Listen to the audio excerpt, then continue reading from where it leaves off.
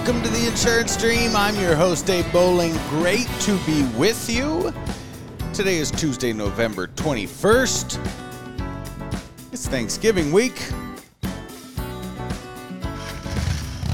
Today's episode is sponsored by Viva Virtual Assistants. If you are in need of a virtual assistant for your insurance agency, there really is only one place to go, and that is Viva Virtual Assistants. They train their VAs just for insurance.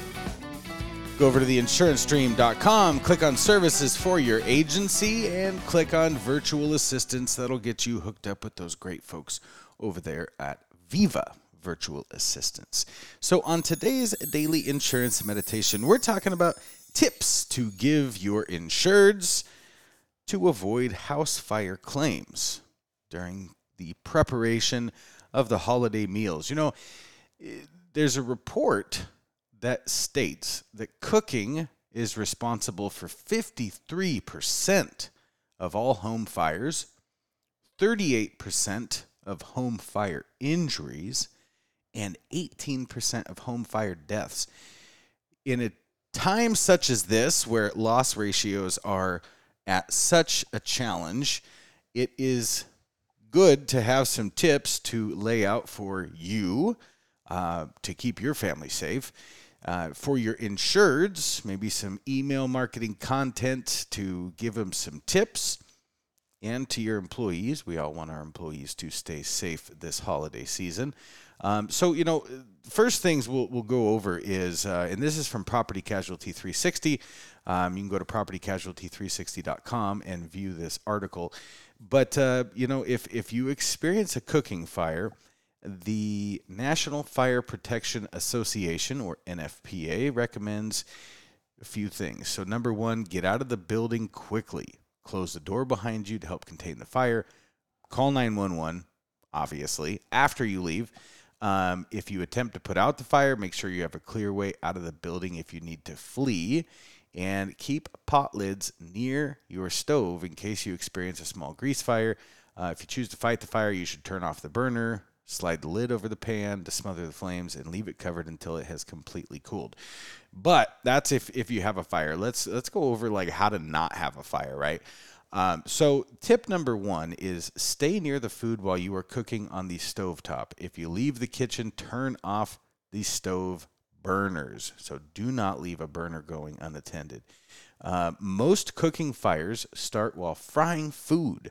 So keep an extra close eye on those dishes as they cook. That is another good tip. Tip number 3 is to keep an eye on your kids and your pets to keep them away from the stove. In our house, we do not let pets or kids in the kitchen when we're cooking. That is a really, really good practice because accidents happen and your dog will be smelling the food, or the cat, I guess, hop up on the counter, hop up on the table, whatever. But they can knock stuff over and accidentally start fires. So if you see smoke or grease boiling, immediately turn off the burner. Do not let the grease boil. Do not keep cooking if you see smoke. You should not be seeing smoke if you are cooking grease.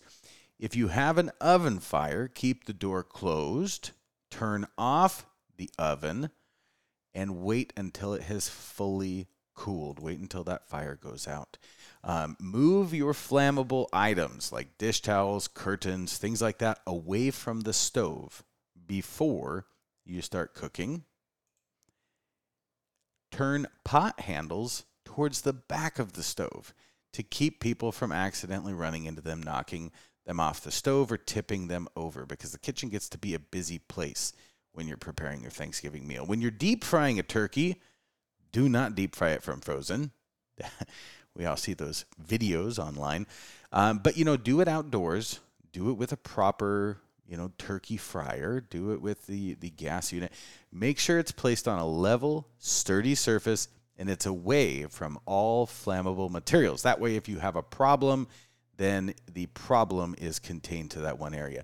Before you start cooking your Thanksgiving dinner, check your smoke alarms. Make sure they're functioning properly. And again, just keep safety, the the top of your mind if everything you're doing. But the big thing is, do not leave anything unattended. And again, this is a big deal, right? 53% of home fires are from cooking. So if you want to give your insureds and yourself and your employees some tips on avoiding these things for this holiday, this is a great episode to share. Or you can take this content, put it into an email, send it out to your insureds. This has been your daily insurance meditation.